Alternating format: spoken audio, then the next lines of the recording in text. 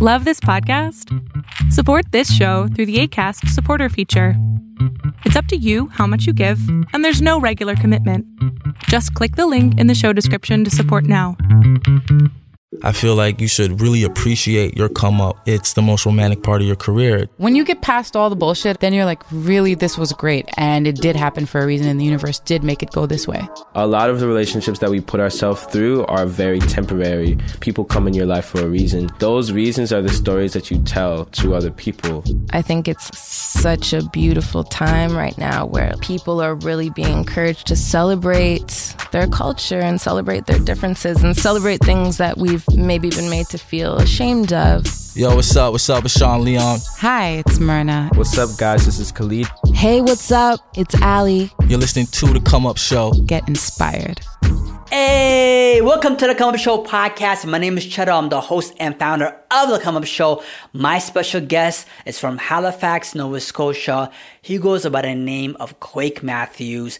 I had to look back, man, and go to our website and our archives. This is his 5th appearance on the Come Up Show podcast. Since 2012, we've been supporting him through the radio show, written articles, and the last time I caught up with Quake, he quit his job at a bank to pursue music full time, and we talk about that. We talk about his brand new EP, Drinking Games, that is out right now on all streaming services, and so much more. Quake Matthews on the Come Up Show podcast. Let's go!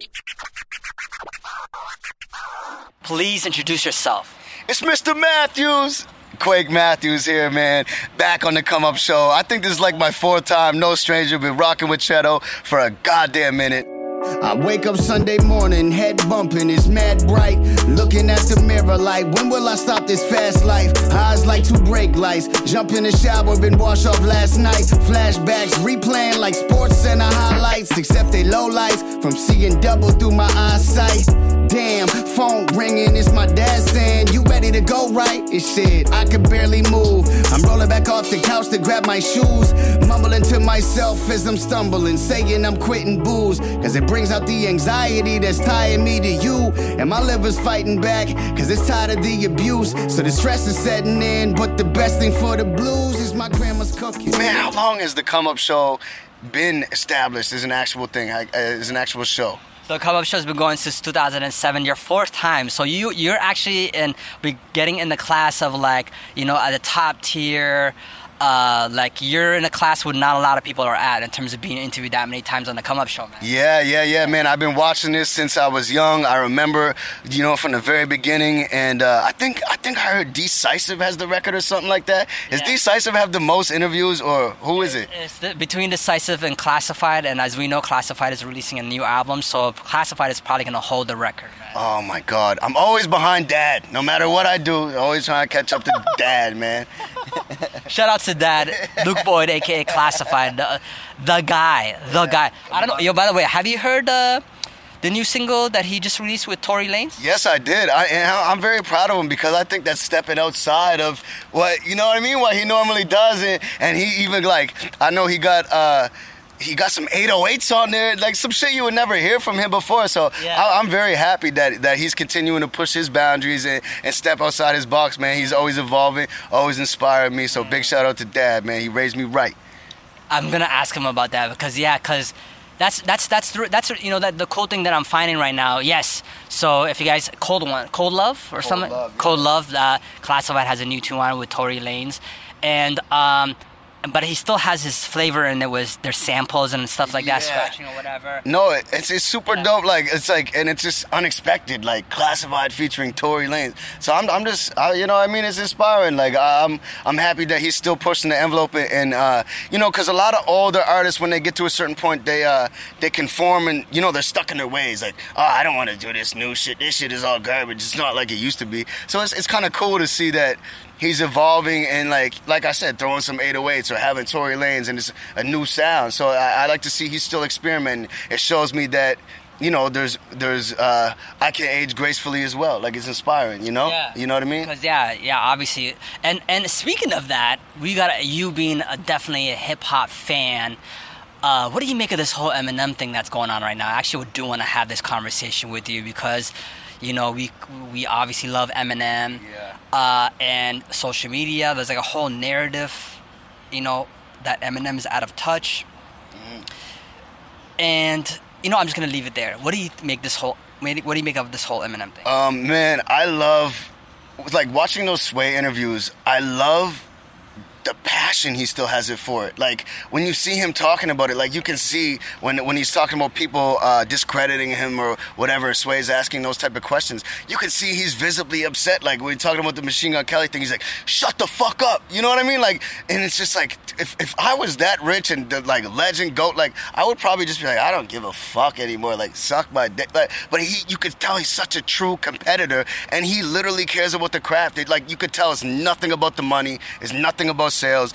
And I love it because I think he came in his career firing shots, and I think he's going out firing shots, emptying the clip. So I think I'm super happy for him. I wasn't really big on the revival and a couple things before that, but I think now he's back on the right track. And you know what? I think that he needs that fuel, you know, that people discrediting him or talking shit about him, and I think he's one of those artists that needs that fuel to get that level where he's at. Otherwise, you're just rich, bored, like, you're like, what do I do? You know what I mean? So it's like, I'm glad he has that competition because I think it lit a fire under him, and I think that he's still going strong, man. Yeah. Like, what can you say, man? The guy's a legend, man. The guy is a legend. So, but MGK clapped back. Were we surprised by MGK's actual diss and the whole thing? Like, were we like, yo, MGK actually had balls? I wasn't.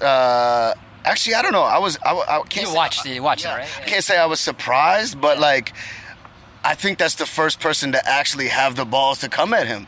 Yeah. You know what I mean? So I respected it. I was like, oh, this is dope. Like, you know what I mean? Because if you think about it, like, who really gave him like a run for his money and actually like hit him? Like, I can't really think of. So to me, I was like, oh shit. But then when he came back with the I think it's called the one shot kill kill shot, and it's like coming at Diddy and all that. Then at the end, you know, I still love you, Diddy. Like, man, I felt like a kid again. Like, I was so happy, man. I'm so happy for him because I know how much. I don't know the guy, but I know how much this music means to him, and I know that all he's ever wanted in his career is to be respected as an MC. I know it's never been about money. It's never been about anything. It's about being respected by his peers and for his craft. And so I can see the passion, and I'm glad that the fire's lit back under him, and I'm happy for him, man. Yeah, man. It's exciting.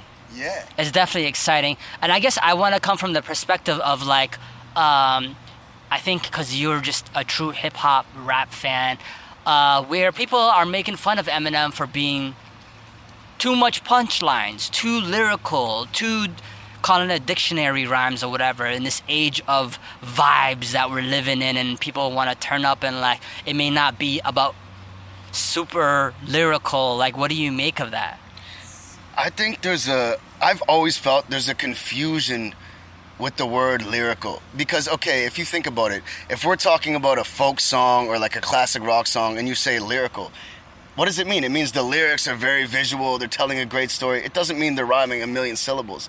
So, like, I always find that line is drawn weirdly in hip-hop because it's like, if I say, I'll hit you in the esophagus with a soccer kick and drop your shit to the talking shit, like, it's like, okay, is that lyrical? I'm not really saying anything. Is that so? To me, I find the definition of lyrical is misconstrued because to me, lyrical is like having, you know what I mean? It's not necessarily how much you can rhyme, but it's like the content in which you're saying it and finding the balance in between. And so, I don't know. Like, I just feel that whole view is distorted. But to bring it back to the Eminem question, I feel that for somebody who has literally done everything, I saw an interview. He said it's like picture a blank canvas. And every song you do, you're stroking on the canvas. And then at the end, the canvas is filled up. And you're trying to find space that you haven't done before.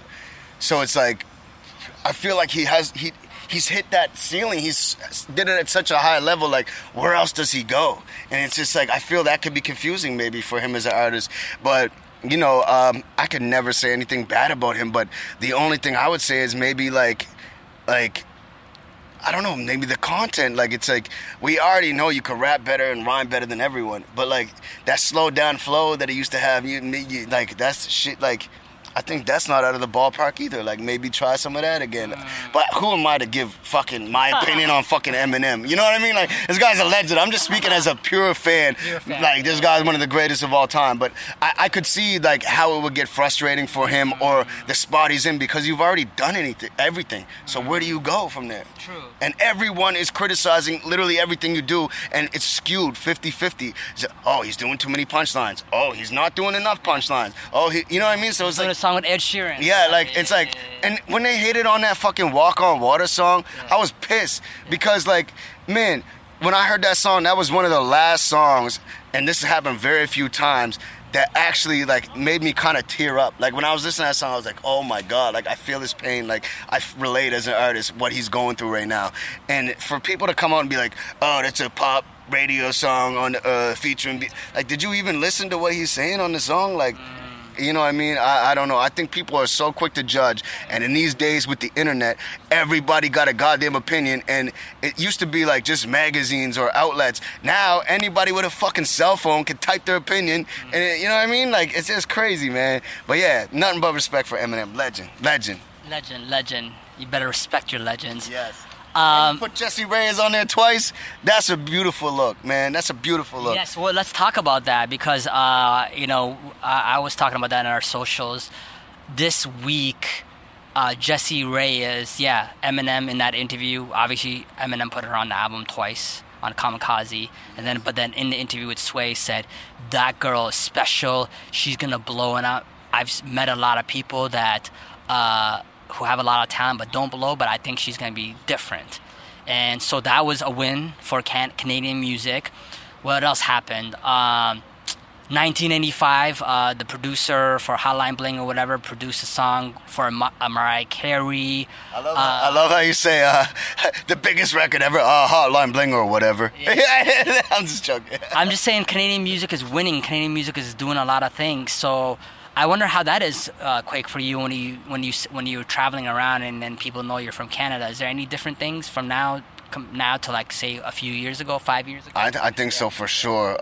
You know, especially I go to Atlanta a lot, and when they know I do music and I'm from Canada, they always say the six. Oh, Drake. You know what I mean? Where before it probably wasn't there was never probably an artist that broke through on that level. Like, I don't think that. So I think anyone doing great from this country is a win for all of us, and because they're opening doors and they're shining spotlights. Like when I saw Eminem big up Jessie Reyez and say he thinks that she's gonna blow up. Like, I literally got goosebumps because, like, I almost watched it as if he's saying it about me. You know what I mean? Because, like, the first time I ever met Jessie Reyez was in a basement in Atlanta, like, probably 5 years ago. She was doing a little showcase. We were both on A3C, not many people there. I know her management, Ruiz and Byron, shout out to them, good dudes. And, like, you know what I mean? And then fast forward, I'm in London doing my tour for Celebrate the Struggle, and she has a show in London, and they invite me out to it. And UK, by the way, not Chato's London. I was like, which one? My London? Yeah. No, London, England. And there was probably about, like, maybe 200, 300 people. And she played, and they were singing her lyrics back. And she said on the mic, like, she started crying. She's like, I never experienced people over here knowing my lyrics before, and, like, so I kind of feel like I got to see her rise just being friends with Ruiz and Byron and seeing her climb to now where she is today. Like, it's just incredible. I feel proud. Like, I was walking up the street, Main Avenue, where I'm from in Fairview, and I'm, like, the bus stop that's right on the corner, like, perpendicular to my street. Like, there's a big Jessie Reyez picture, and, like, I taped it, sent it to them, like, I'm proud of you guys. You know what I mean? Like, I watched it all. It makes me strive for more. So I just think anybody doing great things for this country is inspiring. And a lot of people are the opposite. They're like, you know what I mean? Why did they get all this shine? Or what? You know what I mean? You know how it is in rap.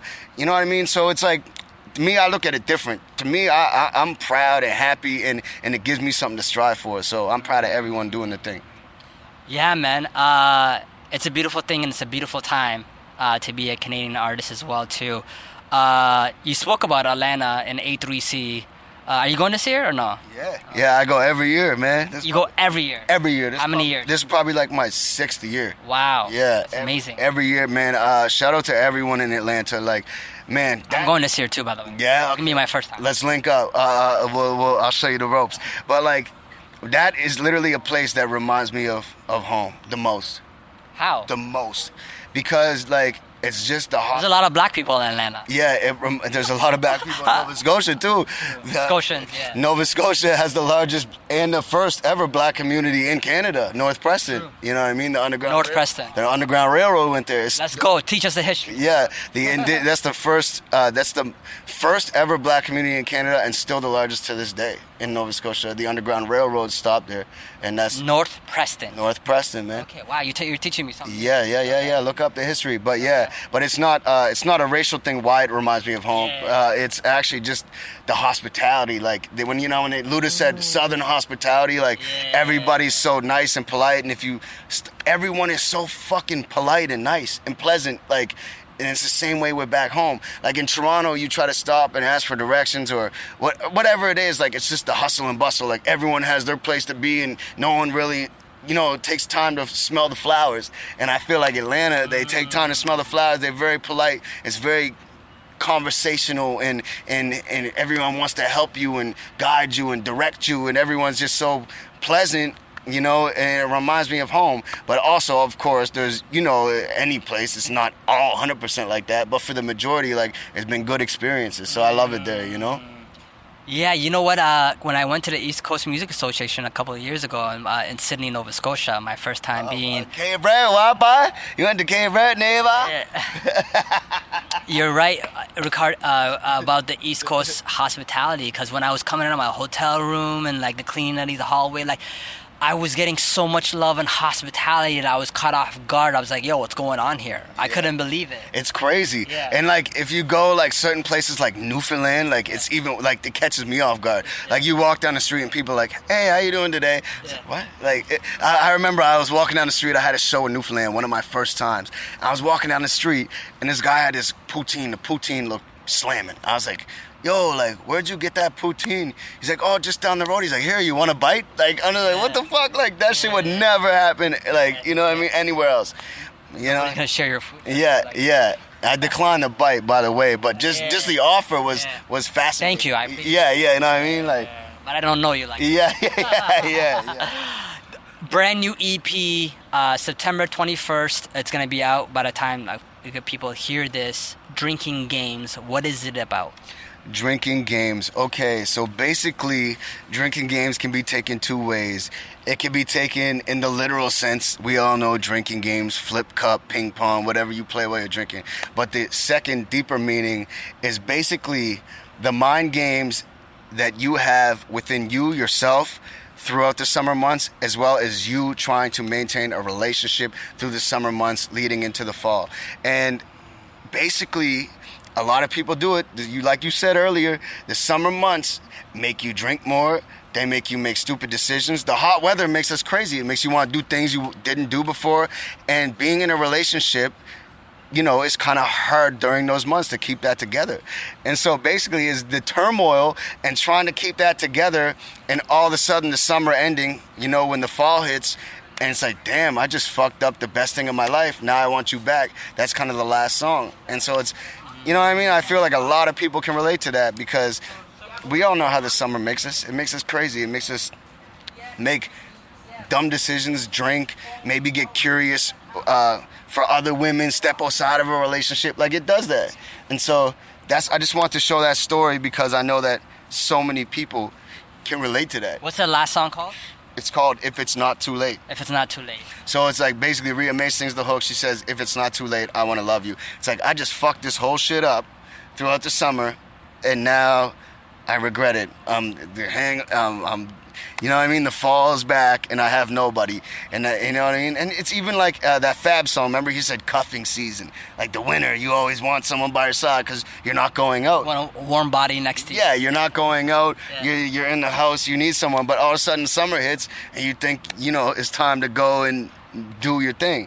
So I just think it's like a grass is greener on the other side type of thing, and it's hard to navigate through. But I'm pulling from maybe experiences from when I was younger. Like, I got a good one now, so it's not... Everyone always asks, like, are you guys all right? Like, when I drop these songs, I'm like, yeah, we're good. But, like, I'm pulling from, like, kind of older things like that I went through in my early 20s and that probably a lot of the consumers are going through right now. So, you know? But it's not age specific. Everyone goes through it. How do you think that whole environment is in terms of the whole like dating scene nowadays, or all these apps or whatever? You said you got a good one. There's a lot of temptations out there. Yeah. Is that right or what? There is, man. There is. There really is. But I think that it's all a facade, you know? We are in an era where we compare ourselves to everyone else more than ever because now we're able to see into everyone else's lives. But the fucked up thing is you're only seeing into their highlights. So it's a highlight reel. You're seeing the best of the best. Then when you're going through the bad time, you're comparing your bad time to their best of the best time, and you're like, damn, I ain't shit. And it's not real. And so I think that it's very confusing, and I think that that's why now that anxiety is on an all-time high, everyone's talking about depression and all this stuff, and I think that's because this shit is leading to that. You know what I mean? Like, point blank period. Yeah, because it's like even if you got a good one, there's all these temptations to fuck up your good one, and then... it's very easy to get in a cycle of like just fucking yourself up in terms of drinking and doing all these harmful behaviors. Once you're in a cycle like that, it's just hard to stop that, right? It's very easy. It's like have you been ever in a cycle like that? Of course. And I like to relate it to like eating healthy. So like I've been like consciously changing my diet, and then I'll go like strong for like a week, 2 weeks, and then I'll fuck up once. I'll eat like one slice of pizza or something like that. Then it's your attitude is pretty much like, well, I did that, so I might as well just keep going. Fuck it, and don't air. You'll keep going. So I feel like it's the same thing with like relationships or drinking. It's like, well, fuck it, I'm already drunk. I might as well just keep it going. And it's just, it's not true. I look at it as like, picture a cut on your arm, right? And so when you have that cut, the less you pick at it, the quicker it's gonna heal. So if you just pick at it maybe one day, you know what I mean? That's all right. It's gonna heal still. But imagine you pick at the cut and you're like, oh fuck, I already picked at it. I might as well just go stab a new hole in my arm. You know what I mean? Like it doesn't equate. So just because you have a little slip up, you're only human, right? So I think it's like just keep going on your path. Don't throw it all away over one little slip up. You know? And so how were those in terms of? I guess as an artist, you could be just a person who's not an artist, and go through these challenges. But now, what are the things that you have to balance as a musician? As a musician, my thing has always been live, drinking less on live performance, and I'm slowly trying to do that. I did a show with usually just because it's stage fright, right? That's the only reason. Like it's just like. Stage fright, like I'm fucking 15 years in this shit, and I'm still like, yo, I gotta have a couple of drinks, just because it's what I've always done.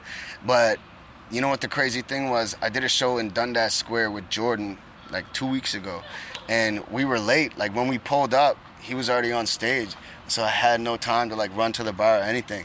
And I stepped on stage and I did it completely sober. I was like, holy shit. Like shit was clear as fuck. My wind was good. I wasn't really like sweating. And I was like, damn, like this is amazing. And so I think that's a challenge, because if you're an artist, you're going, like the way we make our money is touring, right? Like that's the major thing you do. So if you're doing shows every night, what are you going to drink every fucking night? Am I going to drink every fucking night till I'm Eminem's age? Like, I know that's not realistic and it's not healthy for my body. So I'm slowly trying to wean my way off of that and not do that anymore. And I spoke to Snack the Ripper. I actually met him the first time ever, like 2 nights ago. He invited me to his show. One of his songs came up on Spotify, and I just like, how it just goes random. And I heard it, and I was like, this is crazy. And so I messaged him. I'm like, yo, that song's crazy. He's like, yeah, whatever. We got to talking. He's like, yeah, I got a show. And it ended up being like a block away from my hotel. So I went to the show, and we got to talking about drinking before shows. And he goes, I don't do it anymore. And he goes, it's way better. So, coming from someone who's been there, down that path, like it's something I'm definitely striving towards and that I want to do, Yo, thank you for that jewel right there, because if people don't know, if you're an artist, you have a rider, or you can easily get this beer or liquor for free. Yeah, it's absolutely free. Imagine that. It's absolutely free. You have it waiting for you in your dressing room, which is whether it's a 6-pack, 12-pack, 24-pack, or bottles, it's there. And you're waiting to get on stage, and those bottles are theirs. And what are you going to do? And not only you, there's people around you that want to take advantage of those drinks as well, too. So being 100% sober, you realize how clear you can be as well, too. And I realized that very, very early. I'll tell the story. We may take it out or whatever. Okay. Beginning the come-up show, like right in the beginning, right? Within the first year of starting the come-up show. No. I didn't drink. But Belly was doing a show. This is in London. Belly was doing a show. My boys stayed literally across the street, and my friend came over, had a pack of Century Sam's blunts rolled up. So probably literally smoked at least 1 to 2 blunts. Yeah. And so this is still new in the interviewing phase, but then I got in a room after Belly was doing his show. I got in a room with Belly. He had this fine girl with him, and he had his whole crew. The room was quiet. I was high. And I still did a decent job, but I was fucking nervous, intimidated, not very clear with my questions and thoughts. Yeah. And I was like, I am never getting high before I do an interview ever again, because I want to be 100% sober and on it. Bro, with that, like I could never in my life smoke weed and do a show. Like, if for me, like I think it's like certain people weed hits. You cut back on that, right? Yeah, I don't even smoke weed. Like, if for certain people weed hits differently. Like, if I smoke weed, my heart is racing. Like, I'm thinking paranoid. Yeah, paranoid. So it's like the only reason like I went to the drinking is because, you know, going on stage gave me that same nervousness as weed gives me. It's like paranoid, like, there's that little anxiety. So it's like that shit killed all the anxiety. And so I'm like, okay, this is good. But you think in your head, I've learned that when you think in your head that you're doing good and you can't feel anything and it's all numb, you're actually not doing good. And when you have that little bit of nervousness, so in your head you might be like, oh shit, I'm stiff right now, or whatever, like you have that nervousness, you think that you look bad, but you actually look better than when you are fucked up. And so I'm starting to learn that shit. Yeah. Yo, that's very, very, very, very valuable right there. Yeah. So this EP is coming out on the last day of the summer. September 21st. Yeah. Yes. So I think a few years ago when I interviewed you, I think it was like during like King of the Dot weekend or something like that. You were in a hotel room. Do you remember that? Yeah, I do. Yes, I do. I think I wanted to get like an update or whatever. I believe that you were you working at a bank or something like that, Scotia Bank or something like that? Yeah. Fuck, I would have been working there at that time. And, they, I think I wasn't technically fired, but they were like, you should go chase your dream. Because, because like... What a nice way to say it. Yeah, because like, when there was one week I was just in the studio late, and I slept in for 2 days, in a week. So I missed 2 days. I'm like, oh shit, like waking up. Missed 2 days of work. Missed 2 days in 1 week, and they were like, I've been there 6 years. They're like, what are we doing with this? Are you gonna go at this full time? And it was basically like, do you want us to do the whole thing and say you're fired, or do you want to go chase your dream? And it was like, basically we agreed that I'm gonna go chase my dream.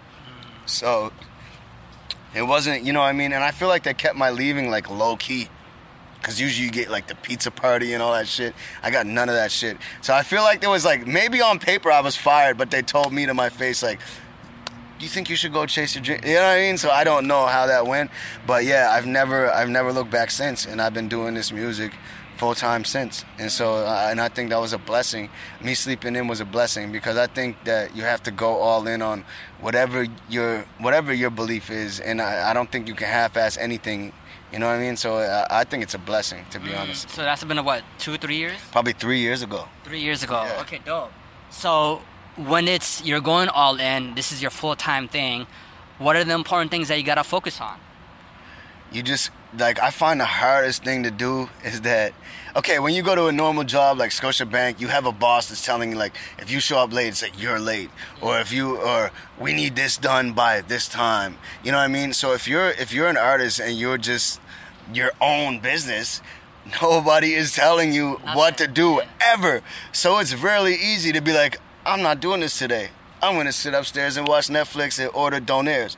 You know what I mean? So it's like, basically the hardest thing is like sometimes reminding yourself like, this is my, like, I have to do this. Like, this is my thing. And, you know, sometimes you're not always inspired. And I'm not saying force it or anything like that, but it's like, sometimes it's easy to fall into that loophole, that trap where no one's telling you what to do, and so it's easy to get off track. But you have to have a strong mind and remind yourself what you're here for and keep going, you know? It's a beautiful thing. And so I want to talk about a little bit about, because, you know, obviously a lot of artists listen to this, and you're doing this full time, and I think that's a privilege and a blessing. Obviously it can be very challenging, but maybe not a lot of people are lucky to do that. What I want to talk about a little bit is like you have a manager who I know who does her thing. What are the important things that you know that she does for you? They're like, wow, if I didn't have her in my life, you know, these things wouldn't happen. Yeah, I think the overall thing, like, rather than like counting or like naming the things, I think the best thing, the way to look at it is, you need somebody that is passionate. Like, you know how passionate you are about the music? You need somebody who is equally that passionate about their shit. So I know that she believes in me just as much, if not more than myself. You know what I mean? So that's step one. You know, but you know, having someone loyal, having someone you can trust, and someone who's hungry to climb just as much as you are. That's step one. And like step two, I would say, is like, you know, probably funding. Like, we're in Canada, we have all this funding. Like, they don't have that shit in the States. They're like, they marvel when I tell these people in the States this funding we can get. So like, I think that's step two. You need actual funding behind your career to like put you at a certain level. You have to spend money to make money. And I think number three is just networking and you know, she has me at every festival, she has me at every show, she has me at Apple Music and Spotify, meeting this one, that one, setting this up for me right now, this interview. You know, she just has my best interest at heart. And like, it's like, I don't even know what I'm doing half the time. Like, I just have to look at my calendar and she already has it in there. You know what I mean? So it's like, I just think the most important thing is having someone you trust, having someone who is just as passionate about their craft, because management is a craft, as you are with your music craft, and having someone you could trust, and that's about it, man. You know what I mean? Keys.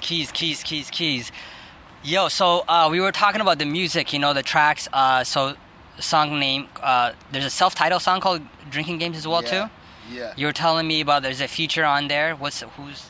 My man Earl B, man. Earl B. Who I've heard on this. I was like, oh, this guy sounds really... I thought it was Jordan Croucher at first, but then no.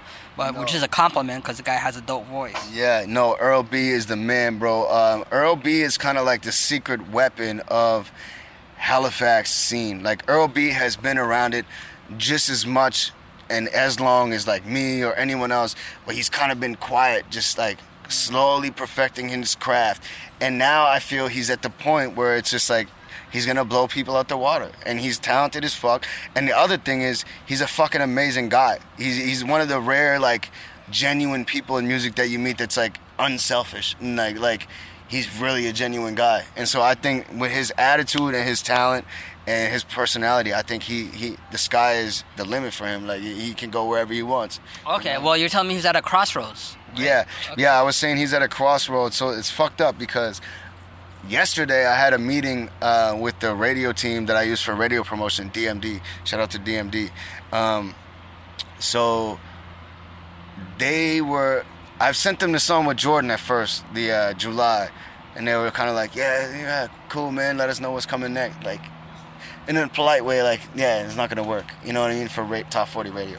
And then I sent them the Drinking Games with Earl B, and they're like, yo, come in for a meeting to the office. Like, I go in the office, and it's pretty inspiring because you see all they've done. Like, they do the radio promotion for The Weeknd. Yeah, number of big artists. So you see all these plaques on the wall, and you're sitting around, and you're in this office, and you're like, shit, like, you know what I mean? You're thinking, like, is one of my records gonna get here one day? And that's the type of shit you're thinking. And they're like, yo, we love it. And we're like, who the fuck is this guy singing? They're like, this is amazing. Like, we love the story that he's coming from nowhere, and they loved everything about it. So I left, everything was good, smiles, we shook hands. So I call him, And the crazy thing is Earl B kind of gave up on everything. He's like, I have to do something with my life, and signed up for the Army. And so he's supposed to go to the Army on September, like 4 days from now. And I called him, and I came out at the meeting, and I'm like, yo, like, they want to take this to radio. Like, they say it's going to work on top 40 pop, and like, this shit might get on the Billboard. Like, you know what I mean? Like, this could be something good. And then he calls me back, and he's like, man, like, should I not go to the Army? Like, I don't know what to do. And then so now he's like at the crossroads, and he's like never been more focused. He's working on new music. He's like in it now, and now it's like if he goes there, he would have to go to boot camp for 3 months with no phone, no anything, and then after that he would get posted somewhere in like the middle of Ontario, nowhere. So it'll kind of be over. So I'm like, man, I'm not gonna tell you what to do with your life, but it's like, bro, I think you should fucking.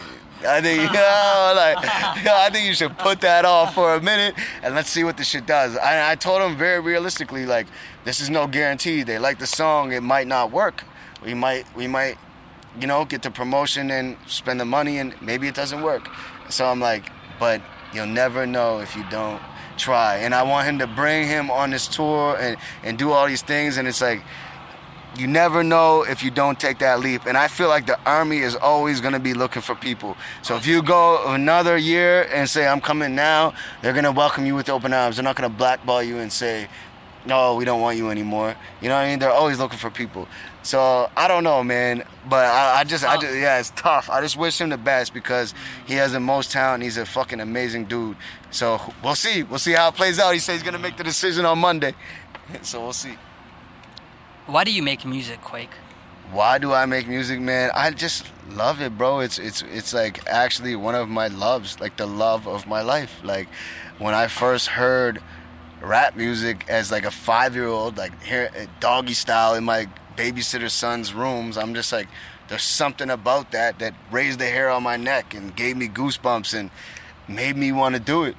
And man, I just think it's a love of my life, and I use it for therapy as well. Like if there's ever something I don't know how to put into words or get off my chest or anything, I just grab a pen and it writes itself. And like there's no better comforting feeling than that.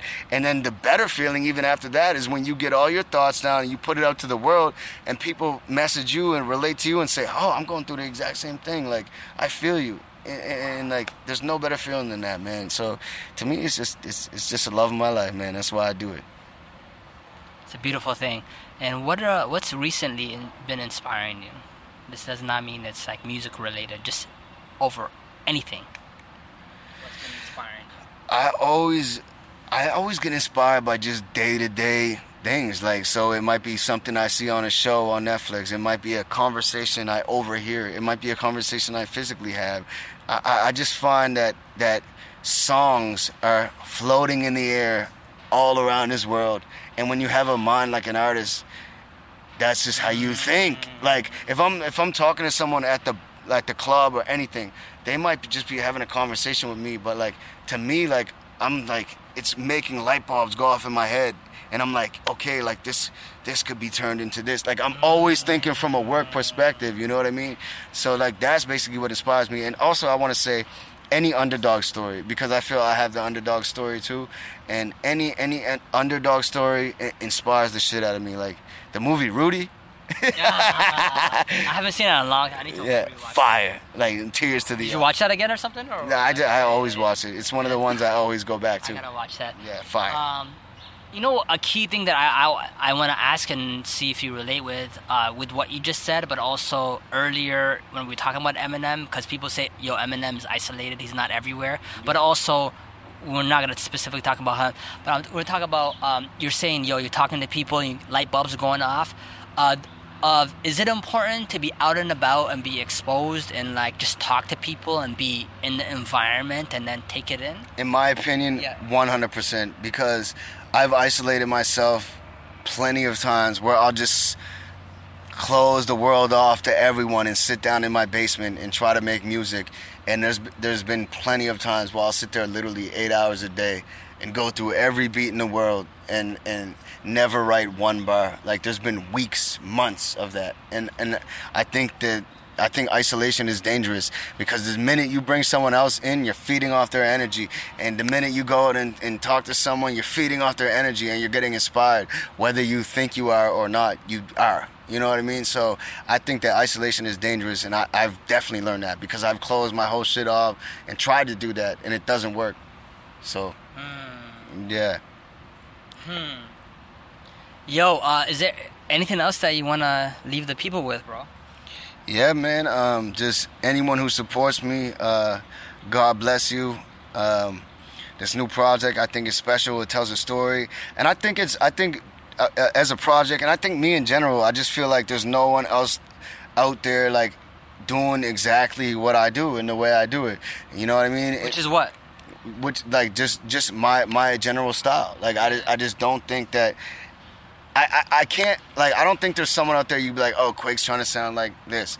And I think we're in an era where it's very popular to follow what's going on, and if you don't follow that, then you know you're lost behind. But like, I'm in an era from where going left was cool. If all the crowd was going right, go left. And so I just feel like, you know, it's something different that I'm doing, and if you enjoy that, God bless you, and I thank you for your support. But I don't know, it's different, man. It's different. Quake Matthews on all socials. Quake Matthews on all socials, Spotify, follow me, MySpace, MSN Messenger. I'm just joking. But yeah, follow me. What was your MSN Messenger email address? Arab_Matthew. I had the professional one. I was trying to get a job, man. I had the... Arab_Matthew? Yeah. That was a professional? Arab_Matthew. My name is Matthew Arab. So, Arab_Matthew. I was trying to get the professional one. There was no, like, Pixie Stick 69 or none of that shit. You know, I was trying to be professional, man. Mine was Wode 15. Wode, what's up? Well, from the like the Juvenile shit. I was a huge fan of Juvenile, like Cash Money and Loan Limit. And Yo, did you ever see Baller Blocking, the movie? If you haven't, do yourself a fucking favor. It's like you'll just die. It's like this. I'm not gonna hate on the movie, but it's like it's just the funniest low budget movie that they did back then. Like we used to kill that. The things that are so bad, but you laugh along. With them. You can't help but laugh. Incredible. Baller Blocking, man. Yo, thank you, Quake Matthews, man. Yes, man. I appreciate your time. Thank you, man. And keep going, bro. The progress is happening. The beautiful things are happening. We're gonna continue to build on this relationship. The Come Up Show. Yo, that is my guy, Quake Matthews, on the Come Up Show podcast. The EP, Drinking Games, is out right now. Make sure you check it out. I'll link it on the podcast description. If this is your first time tuning in, please subscribe to the Come Up Show podcast on Apple Podcasts, Spotify, Google Podcasts. Give us a 5-star rating and review on Apple Podcasts. Please, pretty please. On Apple Podcasts, 5-star rating and review. It makes a huge difference. I truly appreciate it, y'all. I'll catch y'all next Wednesday. Peace.